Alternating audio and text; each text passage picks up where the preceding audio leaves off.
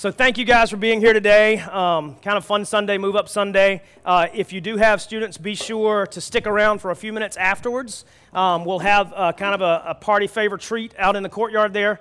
And if you didn't get a chance to take a picture and just kind of commemorate Move Up Sunday, do that before you leave too. So glad you guys are here. I recognize a lot of faces, but there are some that I do not. If I didn't get to meet you, my name is Matthew. Get to be the lead pastor of this rabble. And I think that's a word, right? Teachers, is that a word? Rabble? I don't know. Yeah, rabble rousers. I mean, if you're rousing something, it has to be, right? And so if I didn't get to meet you, I'd love to meet you afterwards. Super glad you guys are here. We are back in the book of Philippians this week. If you have your Bibles, you can go ahead and open to Philippians chapter 3.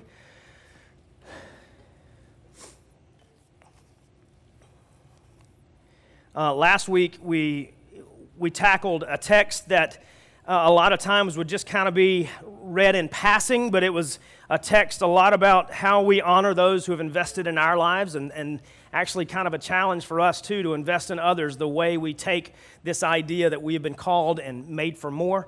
If you missed that and you'd like to get caught up, you can find all of our messages on the website and other places where podcasts can be found.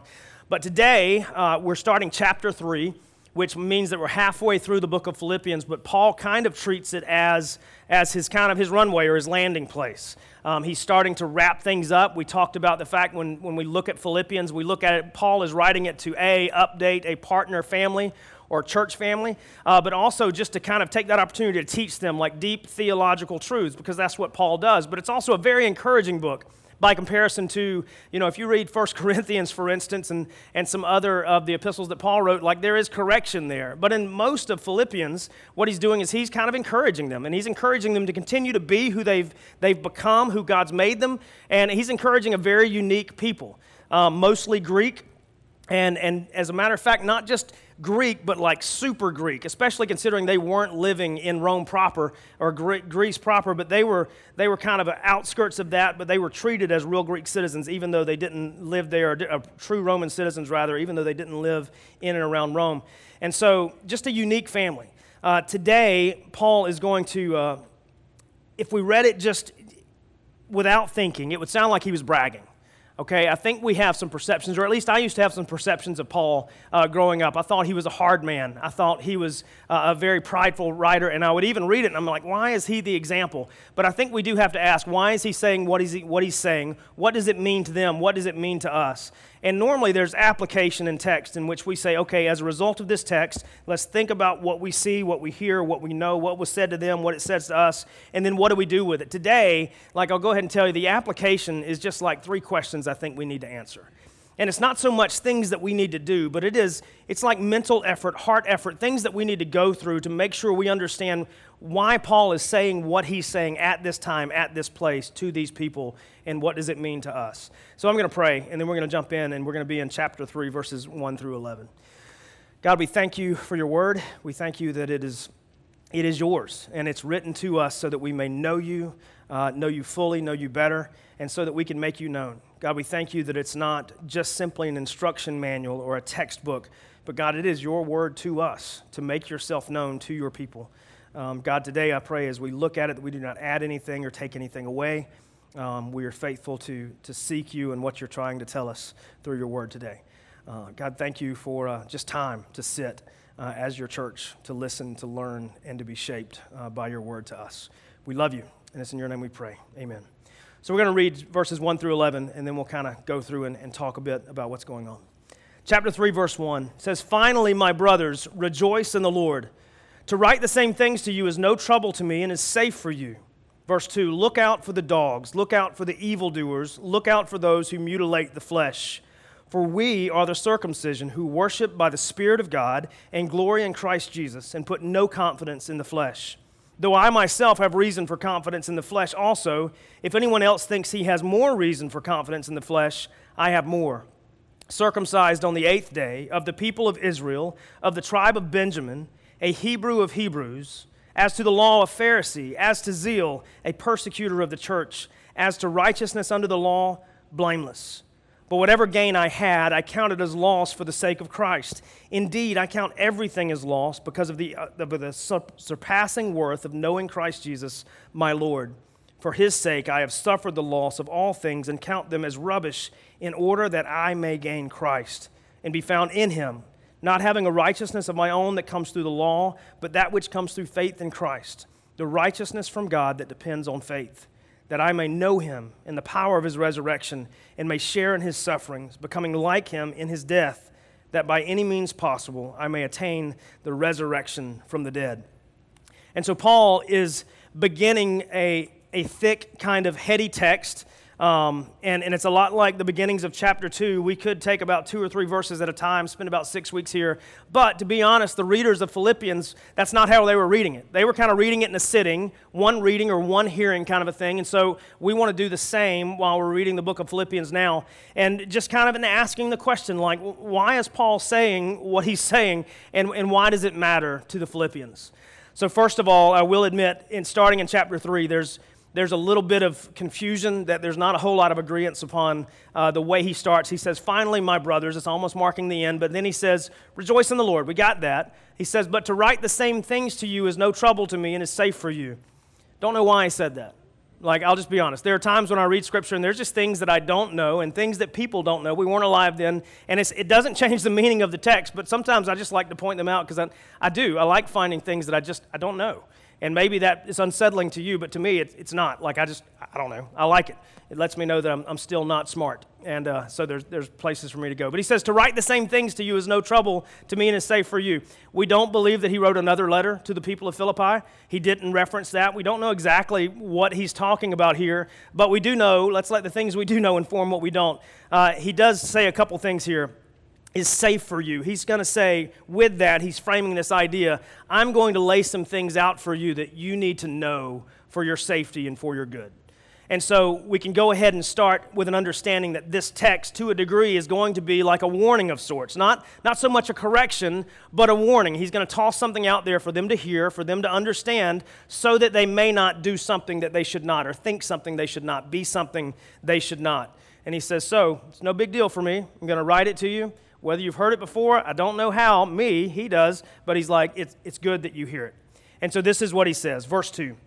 He says, look out for the dogs, look out for the evildoers, look out for those who mutilate the flesh. Now, in this very first part, there's a lot of debate as to whether or not he's speaking to a specific group of people that would have been in and around Philippi, or it was something else. Most likely what we have is Paul knows the pattern of what we would call Judaizers and the way that they infiltrate the church. If we read the book of Galatians, we read Corinthians, we see that there were people called Judaizers in which they knew Jesus, they had heard the gospel, but yet they were also applying other ideas from Jewish practice or Hebrew practice. And like it's saying, yes, you need Jesus, but you need these other things too.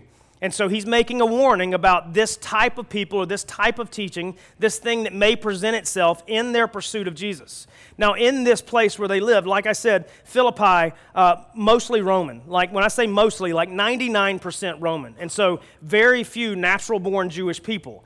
And so for someone to come in and say these things, it would have been odd, it would have been different, and maybe it would have been appealing for those very reasons. But he's pointing out from the very beginning, he's like, I want you to watch out for a certain type of people or type of teaching. But he calls them a couple things, and it's very interesting that he does. He calls them dogs, and he calls them evildoers, and then he talks about something that they would be doing as a result. Now, for Paul to say this, it's almost like he's poking fun at himself just a little bit. Because previously, if Paul, which we'll give qualifications for this in just a minute, if he was calling someone a dog, he would have been referring to someone who was non-Jewish. He would have been referring to a Gentile, because that's the way that Jews generally thought of people that didn't worship the one true God, or they were pagan, they had other practices, they were generally called dogs. And so for Paul to say this, he's going to flip it around in just a second and kind of poke fun at what he used to be. And he says, so look out for the dogs. Secondly, he said, look out for the evildoers. And the evildoers here are going to be people, believe it or not, who are practicing, wait for it, Jewish law.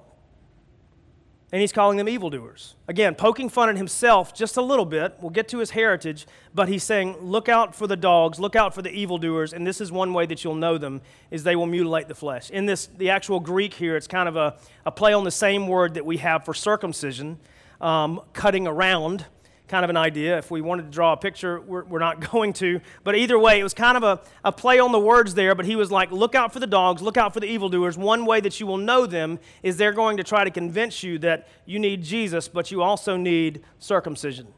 And they're actually advocating it for adult men who are now following Jesus, that you need this too. He says, I want you to look out for this. Beware of this. And they're called Judaizers. Again, they were people that had heard of Christ and were maybe bound to that for a minute, but then they started drifting back and saying, yes, we need Jesus, but we also need all these other parts that we had remembered. Like going way, way back, circumcision was a sign of being God's people. And the very first circumcision, it was done to adult men, and it would have probably been pretty rough. I mean, rough, really rough. And then later, children, young males at birth, shortly after birth, were circumcised as a sign that you are my covenant people. It was a sign of that. But I'll go ahead and let the cat out of the bag. As a result of Jesus, we're no longer bound by the old customs as a sign of who we are, because now Jesus is our sign. Jesus is our covenant. Jesus is the seal of our salvation and the Spirit that lives in us. But he says, beware of the evildoers. The evildoers. And so he's gonna flesh this out a little bit. Sorry for the play on words there. And then he says this in verse 3. He says, contrary to them, understand this, we are the circumcision. He's like, we, the body of Christ, we are those who have been cut away from the rest of the world, and now we sit separate as a result of Jesus. He says, we are the circumcision. We worship by the Spirit of God and the glory in Christ Jesus, and put no confidence in the flesh. Contrary to those who I'm warning you about, they're going to put all of their confidence in the flesh, even though they're claiming Jesus, but they're claiming Jesus with these works, these things that you must do in order to be acceptable. And one of those that would have been evident is if you're a male, you must be circumcised. And if you're not, then you're probably not yoked to Jesus. That's what he would have said. He said, but contrary to that, I'm warning you against them, because I'm telling you, it's not about whether or not cut around has occurred at this point. It's about who we know. For we have been cut away from the rest of the world. We worship in spirit, not in flesh, and that is not what we're placing our confidence in anymore. And so it's an interesting warning given to the people of this time, because for them, they wouldn't have had context for this. They would not have had the Jewish law that many of them would adhere to before hearing of Jesus. Like, it wouldn't have been there. And I think that's important to note, because we don't either. Because for the most of us, like, I know most of us pretty well, and I know most of us are not from Jewish descent, so we didn't have these Jewish ideas, these Jewish rituals, these Jewish practices that we clung to at some point before Jesus. Now, we may have a few, but for the most of us, we don't. But yet, Paul's still saying it to the people of Philippi. And so I want to make that clear. Like, he's still telling them, and I want to answer why in just a minute. And so then Paul continues. He says, after we're not putting our confidence in the flesh, verse 4, he says, though I myself have reason for confidence in the flesh also. If anyone thinks he has reason for confidence in the flesh, I have more. He's like, look, I want to tell you, like, I'm warning you against this, okay? But I want to tell you that I have reason to warn you against it. He's like, I want to tell you, like, if anyone thinks that they're qualified to come in and say, look, it is about the things that you do, the works that you commit, the actions that you make to make you more acceptable to God. If anyone thinks he has reason to brag on that, I just want to tell you, I have more. Like, I have more. Paul is an interesting, very unique individual. Number one, like, when we see him in the book of Acts, and I do want to clarify, when we see him in the book of Acts, we see him enter as Saul. Okay, later, after his conversion on the road to Damascus, we see him as Paul. Granted, God did not change his name. I know that we would like to make that a very applicable point and say, when God changes you, sometimes he even changes your name. It's not what happened. The reason we see Saul and Paul is because Saul lived in two different worlds. Saul lived in the world as a Jew, as a Hebrew, but he also lived in the world as a Roman citizen. He was both. He was born Jewish, but he was born under Roman authority. He was educated as a Jew. He was raised Jewish, but he was also raised Roman. Paul was a very interesting dual citizen. He had both. And there were times in which he would pull out the Roman citizenship. We talked about that when he visited Philippi the very first time. He was like, hey, I do want to let you know you're trying to let me walk out the back door after you've beat me and arrested me, but you should probably know that I'm a Roman citizen, and what you just did was breaking the law. And so they kind of freaked out. Like he would use that from time to time. And so Saul was his Jewish identity. That's very much a Jewish name. We'll trace that back in just a minute when he talks about his lineage. But Paul, on the other hand, Paul was Greek. And so he was both. He was both. We don't know if it was like Saul first name, Paul second name, but what we do know is this. Paul, when he was sent out by God through Jesus and the Holy Spirit, he went to Greek people. And going to Greek people, if he was going to be all things to all people, as he would talk about, he would be Paul to those people, not Saul. And so Paul was a very interesting individual. It was very rare to have one person walking in both worlds, Jewish and Roman. But in this place, he's hearkening back to his Jewish ideas, his Jewish nature, his Hebrew person. He says, so if anybody comes to you thinking that they have the qualifications to brag to you about who they were, what they do, all of those things, I want you to understand, I'm telling you to look out for them, and I'm telling you I have more reason to brag. So he's like, look, it's coming from an authority right now. And so this is what he says. He says, if anyone thinks he has reason for confidence in the flesh, I have more. And then he starts to list out his qualifications. Verse 5, circumcised on the 8th day. If you go back to Leviticus 12, it lays out some ideas for circumcision. And if you were in a good, God-fearing, God-honoring Jewish household, on the 8th day is when they would circumcise baby boys. He says, that was me. He said, that's the kind of household I grew up in. So after that week had passed, after my mom had waited 7 days, on the 8th day I was circumcised. That's how my life started. From the very beginning, I was not just a little Hebrew, I was completely and utterly Hebrew. And so he says, on the 8th day I was circumcised. He said, of the people of Israel, of the tribe of Benjamin. Not only was I circumcised on the 8th day, but I can trace my lineage all the way back. Like, all the way back. Like, if I did a show of hands, like, let me just ask, can any of you just say, for instance, trace your heritage back to Exodus? No? Okay. What about Promised Land? After we wandered for 40 years, right? Yeah. After wandering 40 years, getting into the Promised Land, most of those people dying, new generation born in the Promised Land. Anybody trace it back there? What about King David? Rule of King David? Come on. I mean, that's cake. What about time of Jesus? Like the 0 to 20 AD. Anybody? No? What about Christopher Columbus? Anybody trace it back? 1492, Columbus sailed the ocean blue. Late 1400s, not even the early 1400s, late 1400s. Written record. Anybody? No? What about Civil War? We might be able to get a few back there. Okay. Paul stops and he says, circumcised on the 8th day of the people of Israel, but not just the people of Israel. I can go back to the tribe. There were 12. And he's like, I know exactly which tribe I came from. That was about the time that lineage was starting to be recording. I can go all the way back there. So again, if anybody's coming to you and telling you that they have reason and the authority to tell you that you need to do X, Y, and Z in addition to Jesus, understand, I've done more, seen more, been more, born earlier, know all of these things. I have every right to tell you all of that. He said, I can go way back.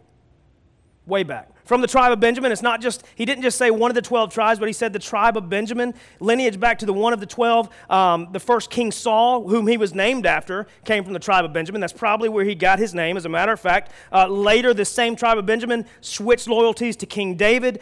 They aligned themselves with Judah, rebuilt the temple after exile, and all the way forward, where you've seen God moving in this tribe of Benjamin, remaining faithful to God, not just one of the tribes, that admonition was brought on and curses were brought on and things like that, but they were faithful the entire time, and Paul said, yeah, that's me, all the way back. Circumcised on the 8th day of the people of Israel, but not just of the people of Israel claiming I'm Jewish, but like, no, all the way back to one of the 12, and not just one of the 12, but to the tribe of Benjamin. And then he says a Hebrew of Hebrews. Hebrew of Hebrews. It sounds a little bit redundant. He's like, no, you've already said this. He's like, no. I actually speak the language. Like I speak the language.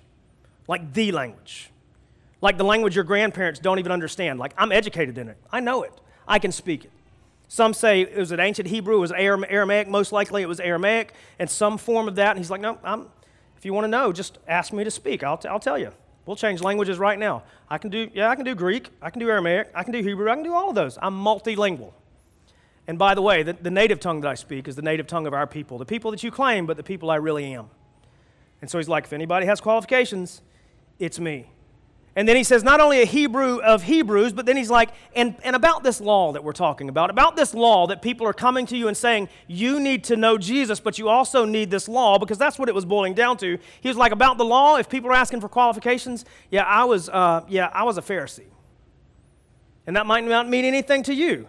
They would have loosely known Pharisees. We know Pharisees as a punchline in Bible culture, but what a Pharisee was is they were someone that knew the law forwards and backwards so that they could, A, live it out publicly and teach it exponentially. And in the process, they were trying to make converts to the law. He's like, if you want to know anything about the law, who would you go to? You would go to a Pharisee. They were almost like lawyers of biblical law. As a matter of fact, they presided over court kind of stuff. Like if there was an argument, if there was a problem about the law, who would you go to? You would go to your neighborhood Pharisee. And he was like, you want to know about the law, how I felt about it, how much I knew it? That was me. I was one of them. So, born Israelite, circumcised on the 8th day, of the tribe of Benjamin, speak the native tongue of real Israel people, real Hebrews, and by the way, Pharisee, knew the law forwards and backwards. People are coming to you as purveyors of that. No, I really know it. I know it. And then he said, okay, continuing on, he's like, so a Pharisee, and then he's like, and a zeal, if you want to measure how zealous I was, by the way, I loved the law so much when this new way came out, the way, which is called the church now, the bride of Christ, he was like, I persecuted him, I killed him, I took him out. That's how zealous I was. The mark of a zealot back then was how willing someone was to fight for something. And he was like, I fought, I drug him off, I had him killed, did all of that. He could have pointed back to the very first martyr, whose death he presided over, as Stephen was dropped into a pit and stoned until he gave up his spirit. Shortly thereafter, he was blinded on the road to Damascus. He's like, if you want to know about qualifications, I got those. I got all of them. He says, talking about zeal, he's like, I was a persecutor of the church. And then he even goes one step further, and he says, then as to righteousness under the law, not just righteousness, not what he's going to talk about in a minute, but as righteousness under the law, righteous actions under this law that was given. He said, I was blameless. That's a bold claim. Bold claim. Now, this is what was acted out that people could see, the things that were perceived. He was like, that law that I was teaching people because I was a Pharisee, that law that had been planted in me since I was born, circumcised on the 8th day of the tribe of Benjamin, I was perfect. Blameless. No one could bring a charge against me. These are Paul's qualifications. He says, so if anyone, says that they have rights to tell you about this, understand, I have more. I have all of them. He's like, if there's a box to check, I can check it. And so if we stopped right there, we'd be like, Paul, I don't understand. Man, I'm really confused. Why are you telling a bunch of Greek people this? A bunch of Roman citizens this that have really no background in Jewish law. They're really not trying to find it. You're warning us against people coming in, trying to tell us about this. And here it is.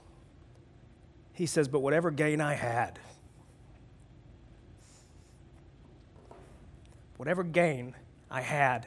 I counted as loss for the sake of Christ. He said, all those qualifications that set me apart, compared to Jesus, they're nothing. Compared to Jesus, they're nothing. What Paul's about to introduce here is like a profit and loss sheet. Gain and loss, for us, it would be profit loss sheet or statement, like the things that are good versus the things that we've lost.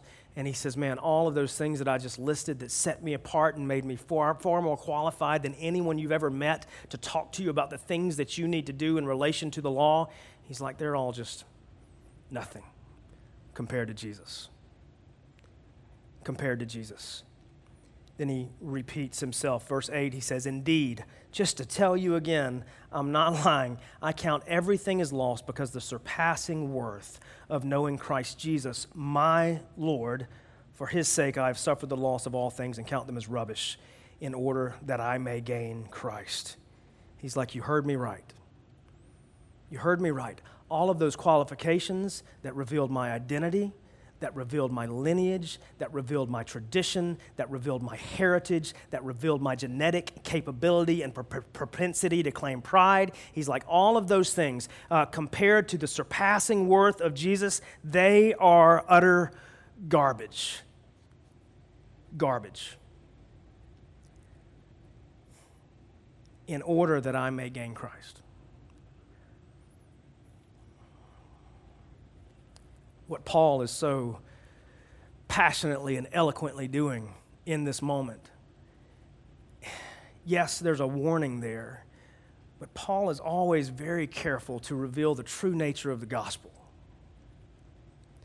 The true nature of the gospel, and the true nature of the gospel that he's trying to reveal here is he's saying this in just a very succinct way.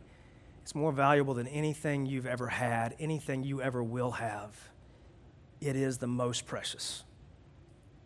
The surpassing worth of knowing Jesus, my Lord. And the fact that he puts the possessive, my Lord, on there, it's like the worth of just knowing God. You know, so the idea of intimately, relationally knowing him as my Lord, as the one who directs my life, as the one who owns my future, as the one who redeemed my past.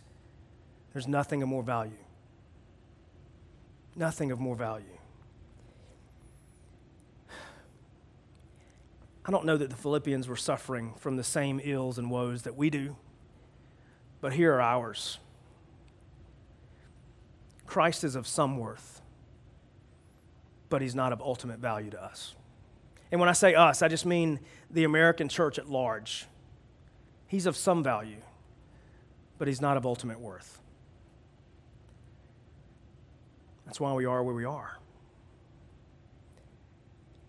I mean, I'm not speaking politically, I'm not speaking religiously, I'm speaking relationally of the church to Christ.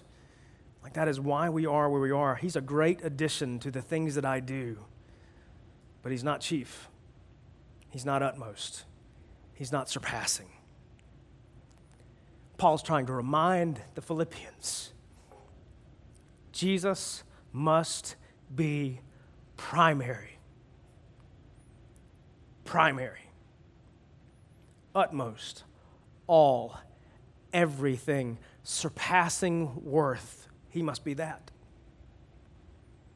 And everything else needs to look like garbage by comparison. It's hard for the Philippians. It's hard for us. But it's why we need to hear it. Jesus is a great addition to our self-help practices, our therapies, our agendas, our protocols to make better individuals. Problem is, that's not what Jesus came to be. He didn't come to be an addition. He didn't come to be an addendum. He came to be life that we so desperately needed that we couldn't attain from any other source. Not the law, not my tradition, not my heritage, not my lineage. None of that will provide me hope. It's only Jesus. It was true for Paul. It was true for the Philippians. It's true for me. And it's true for you. This is the nature of the gospel. Jesus must be primary. Primary. He says, so all these things that I just listed as my qualifications to speak to you about the things that you may or may not need to do, they're of no value, no importance compared to Jesus. All of those things that I held dear, that I would have put on my ID card, that I would have had on my tattoo, whatever it may have been. He's like, they're useless. They're useless. For his sake, I have suffered the loss of all things, count them as rubbish, in order that I may gain Christ. Verse 9, and be found in him. And be found in him. So I'm not adhering to a new system. I'm not adhering to a new practice. No. I have been placed from this world, taken from this world, and now I have been placed in life, in world, in theos with Jesus. Like, that's where I've been placed. I have been found in him. Found by whom? Found by God in Christ. And I say that with passion. Why? Because when God looks at me, he must see Jesus, or I'm separate. I'm other than. I'm not of his people. I haven't been cut away from the rest of the world and placed in his camp. But when he sees me, if by grace through faith I have renounced all of these things that now I look at and must count as rubbish, I have been placed in Christ. And that's who God sees. There's no other way. There's no other way. No matter what someone comes to you and tells you, if they ever say, yes, Jesus is good, but you need this too, you can cut them off right there. I give you full permission. As a matter of fact, Scripture does too. There is nothing we need in addition to Jesus. Not a thing, not a person, not an ink, not a nod, not a law, not a rule, not a standard, just Jesus. That's it.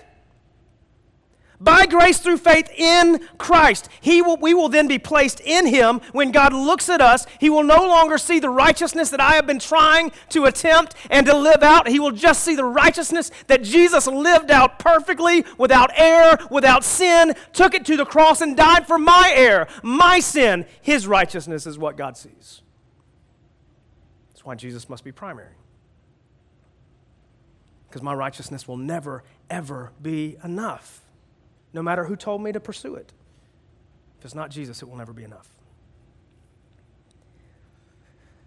Be found in him, not having a righteousness of my own that comes from the law, but that which comes through faith in Christ, the righteousness from God that depends on faith. He's like, now, the way that righteousness is conveyed to me is by trusting in Jesus and Jesus alone to make me right. Trusting in Jesus and Jesus alone to make me right. Again, the gospel must be primary, nature of the gospel, but then we have to understand that the righteousness that God sees in me is not mine. Scripture says it, I'm not making it up. It's the righteousness of Jesus that we only have by trusting in Jesus to make us right with God, being made right with the Father so that we may know him and make him known. That's it. The simplicity of the gospel is it's undeniable. Now, this is not to say that we can go out and live like demons. Like, I'm not saying that at all, but it's a cause and effect issue. Like, we get to live separate than the circumcision, living out the circumcision, being cut away. We get to live that in response to what God has done, the righteousness that he has imparted on me through Jesus in the life and death and resurrection of him. But it's not of my works. Verse 10, then he gives some reasons for all of this, not just being made right with God, not just the righteousness that doesn't depend on my works, but on faith and faith in Jesus. Verse 10, he says, that I may know him, number one, and the power of his resurrection. All of this so that I can actually know God. This is the crazy thing about the offers of Christianity, that because of what Jesus has done, we are being offered the right, the privilege, and the responsibility of knowing the one true God. Not just knowing about him, not just knowing stories, but literally knowing him relationally, being entwined with him, walking, talking, breathing, speaking to God, hearing from God, through his word, through his spirit, through his people. We get to know God. This is the result of this by grace through faith exchange that we can't orchestrate. We get to know God. Not only do we get to know God, secondly to that, we get to know the power of his resurrection. We see that Jesus conquered death, was raised in the newness of life, and now is seated at the right hand of God. Like, we get to encompass that and feel that too. Like, the moment that we enter into that covenant relationship with God, abandoning the former self, seeing it as rubbish, sin included, choosing Jesus instead, like we are promised an eternity with God, the same resurrection that Jesus experienced, we will get to know that power too. At the end of ourselves, at the end of all of this, we will be raised in the newness of life, given brand new stuff. The aches, the pains, the sins, the temptations will be gone. We will be made like Christ to dwell with God in eternity. New heaven, new earth for the rest of it, which will not end, as a promise and guarantee of the faith. That I may know him, the power of his resurrection, and may, going back to the end of chapter 1, may share in his sufferings too. This faith equation, these things that we are promised as a result of by grace through faith, we're also promised that we'll likely share in Christ's sufferings. Now, granted, we don't have a very good lens for persecution in the United States. I saw an article this morning that said, parents, get up and take your kids to church. Make the sacrifice and go to church. Number one, I don't like to say go to church. You know my baggage there. Maybe you don't. We don't go to church. We are the church. We come and worship together as the church with the church. So every time somebody says go to church, it does bother me, and I'm not going to rebuke you for it. I'll rebuke me for thinking badly of you. But either way, like I can't say it, and I don't like to say it. I don't like to think it. And so if you want to adopt some of my language, that's fine, but I don't go to church. Anyway, I don't even know where I am now. That rabbit, I chased that a little too hard. The article this morning, it said, make the sacrifice, get up and go to church. We don't understand sacrifice and suffering very well. Like if what we call leaving the comfort of our bed or canceling a late day is sacrifice, we don't understand sacrifice. If taking your screaming kids to worship on a Sunday morning is suffering, we don't understand suffering.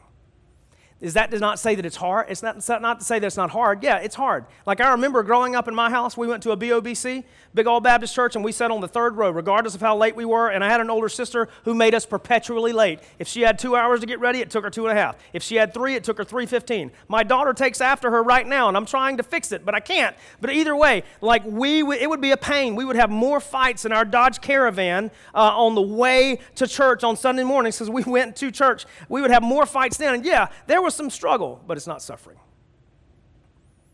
If we call that suffering, that's difficulty, okay? It's a bump in the road. It's a roadblock. It's a cavity in the long run. It can be fixed. But he says we're also, as a result of faith, we're called, we can share in his sufferings. That may mean that the persecution that Jesus experienced at some point, we're probably going to experience it too if we're living out this faith. And you say, well, man, that's really exciting. It is exciting when we think that we are privileged and graced to suffer because Jesus did first. That's what Philippians 1:27 through 30 says. By grace you have been saved, but also by grace we've been allowed to suffer. We've been granted, graced to suffer and to be saved at the same time. Same grace, same Jesus, same sake of Christ. As a result of faith, we may very well suffer. We may very well be persecuted. We may very well lose things. But at the end of the day, they're just garbage by comparison. Doesn't downplay that it's hard, doesn't downplay that it's difficult, doesn't downplay that it's weighty and crushing at times, but we're promised we may suffer. And then he says, becoming like him in his death. That may be an extension of the suffering, or it could just be a reference to like him, we will die. We will die to our sin. He died to our sin, not to his own. But then his death was not the end. It was not permanent. He was glorified as a result. Ultimately, his glorification will be revealed when he returns, but we caught a glimpse of it when he was raised in the newness of life. Walked among us for 40 days and then ascended back to where he rightfully belonged. Verse 11, again, this surpassing worth, that by any means possible I may attain the resurrection from the dead. That by any means possible. That's twice he's stated that it's worth more than anything. It's worth more than anything. The first time he talked about it's worth just surpassing worth. That's like a value. Again, the profit-loss idea. But this is saying, I'll do whatever it takes. I'll do whatever it takes, which may include relinquishing self, relinquishing sin, relinquishing dreams, relinquishing identity, relinquishing whatever. It may mean pursuing certain things, but either way, whatever it takes, that's what I'll do because of the worth.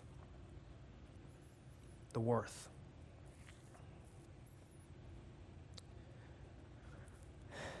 Here are the 3 questions. Before I get to the 3 questions that I think we have to be able to answer as a result of this, I do want us to understand, why did Paul point out his heritage, his lineage? Because we all have one. We all have one. I know that you weren't circumcised on the 8th day. I know you weren't born on the tribe of Benjamin, but you were born somewhere to something with something there. And there's a good chance that the way that you were born is still the way that you are living because that's the way that you were born. Now, you might not be. You may have left that. Okay, you may have abandoned that. But either way, it's done something in you. We all have a tradition. We all have a lineage. We all have a background. And we have a couple choices with that background.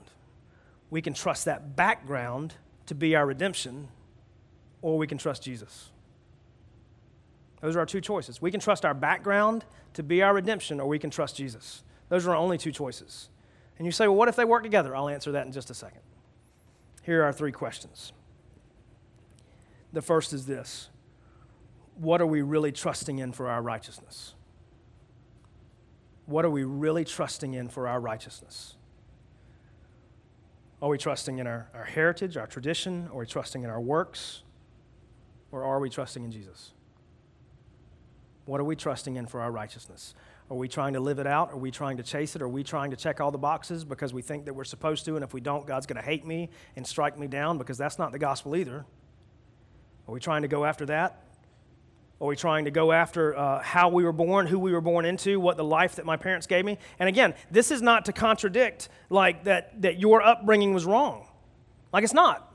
It's not to say that you were brought into a bad place and your parents taught you dumb things and you just need to ignore all of those things. But again, it is asking us, what are we trusting in? Are we trusting in that, or are we trusting in Jesus? I think at some point, every boy and girl that grows up going to church, being a part of the church, at some point they have to take full ownership of their faith in Jesus. They have to. They have to do the mental work. They have to do the emotional work. They have to do the spiritual pursuit to make sure they believe what they've been told they believe, or else they'll never own it. It took me until I was about in my early 20s before I did what I call the brain dump, that I just dumped everything out of my head and I just started to hold it up to the light of the gospel and the light of Scripture and be like, is this right? Is this right? Is this right? And then you have to go through the mental excursion of like getting rid of the things that aren't in comparison to Scripture. And man, that's hard, especially if that's part of your tradition, part of your heritage, the way that you were brought up. Does it line up with truth? And truth is found in Scripture alone. This is our first and last place that we go. Does it line up? And if it doesn't, we have to get rid of it. Count it as rubbish. Because believe it or not, even Paul, whose people most likely penned a lot of the Old Testament, he could look at a lot of the things that he did and he's like, it's not based in truth, it's based on something else. We have to be able to do that. Am I trusting in my heritage, my tradition? Am I trusting in the things that I do? Or am I trusting in Jesus? What am I really trusting in for my righteousness? And I'll give you the answer. Again, it has to be just Jesus. It has to be righteousness that we didn't commit, that he did, and then he gave to us as a result of the exchange, the supernatural exchange of by grace through faith. It has to be his righteousness. Now, we then start to live out this life as a result of what he's granted us. We start to want the things that he wants, hate the things that he hates, go after the things that he desires, but not so that we can be saved, but because we have been redeemed. What are we trusting in? What are we really trusting in for our righteousness? Number two, like it, is this. And this is something we need to ask frequently. Why do I do what I do? Why do I do what I do? Now, if I was going to write a self-help book, I'd leave that title right there. Why do I do what we do? Because I think you can apply that to any facet of life. But specifically right now, what we're talking about is my life in pursuit of Jesus. This life, like, why do I do the things that I do? Why do I, A, read the Bible or not read the Bible? Why do I do the things I do or don't do? Why do I pray the way that I do or not pray the way that I do? Why do I pursue Jesus or not pursue Jesus? Why do I do the things that I do?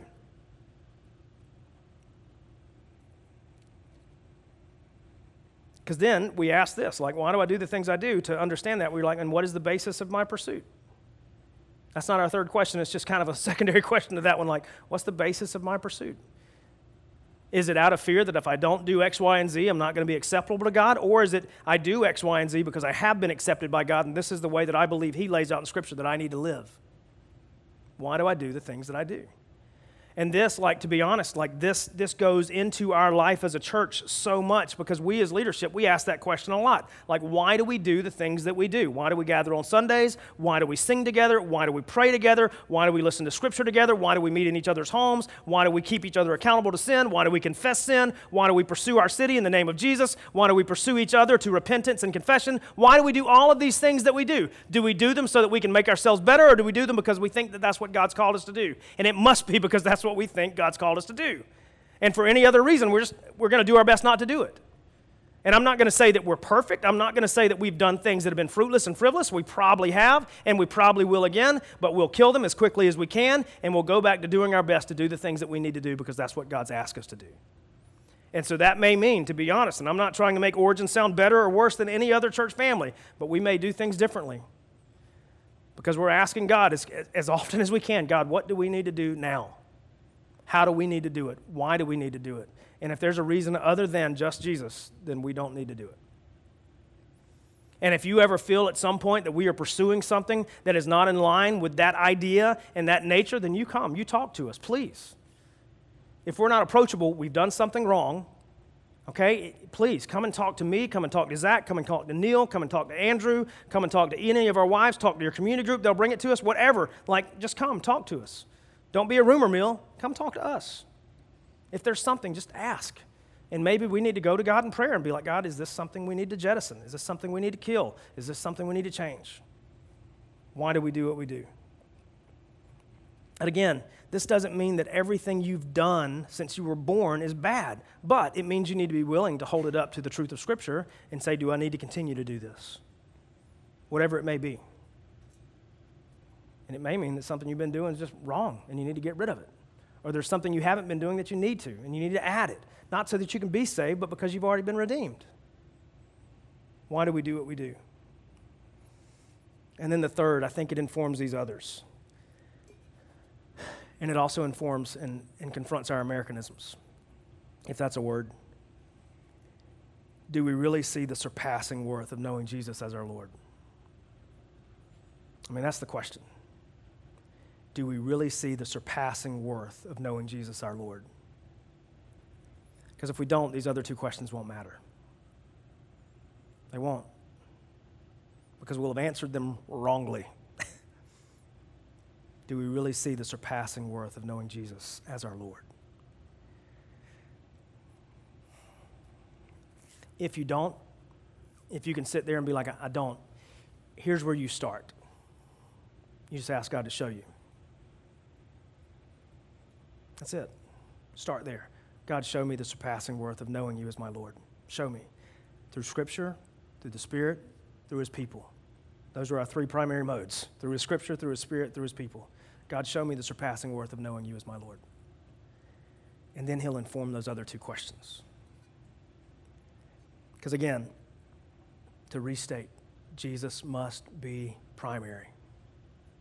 He must be primary. If He wasn't meant to be primary, He would have come in a completely different way and done a completely different work. But instead, He came at the perfect time in history, the perfect place in the world, to die a death that we could not orchestrate, to conquer death in a way that we couldn't imagine, to offer us something that we could not possibly design. Just Jesus. It informs the way we think about Jesus. It informs the way that we speak of Jesus. And it definitely informs how much we value Him. I want to reread verses 10 and 11.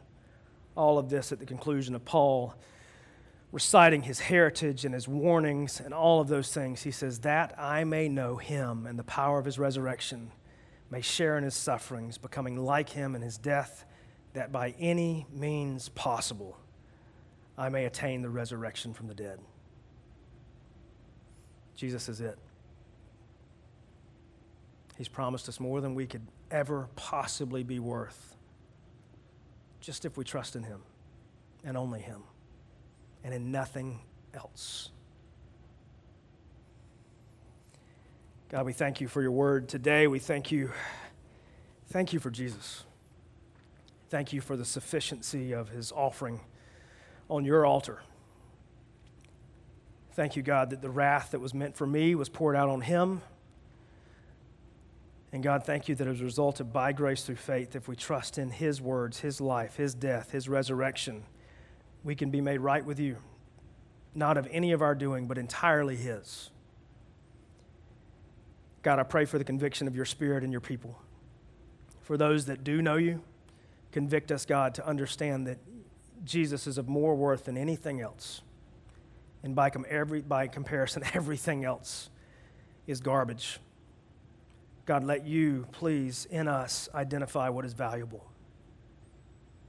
And let it be Jesus at the center. For those who don't know You, God, I pray You would reveal the same thing for salvation. I pray that You would reveal to them, God, through Your Spirit, God, that it's just Jesus that redeems. It's just faith in Him that saves. It's just Him that qualifies us to be known by You.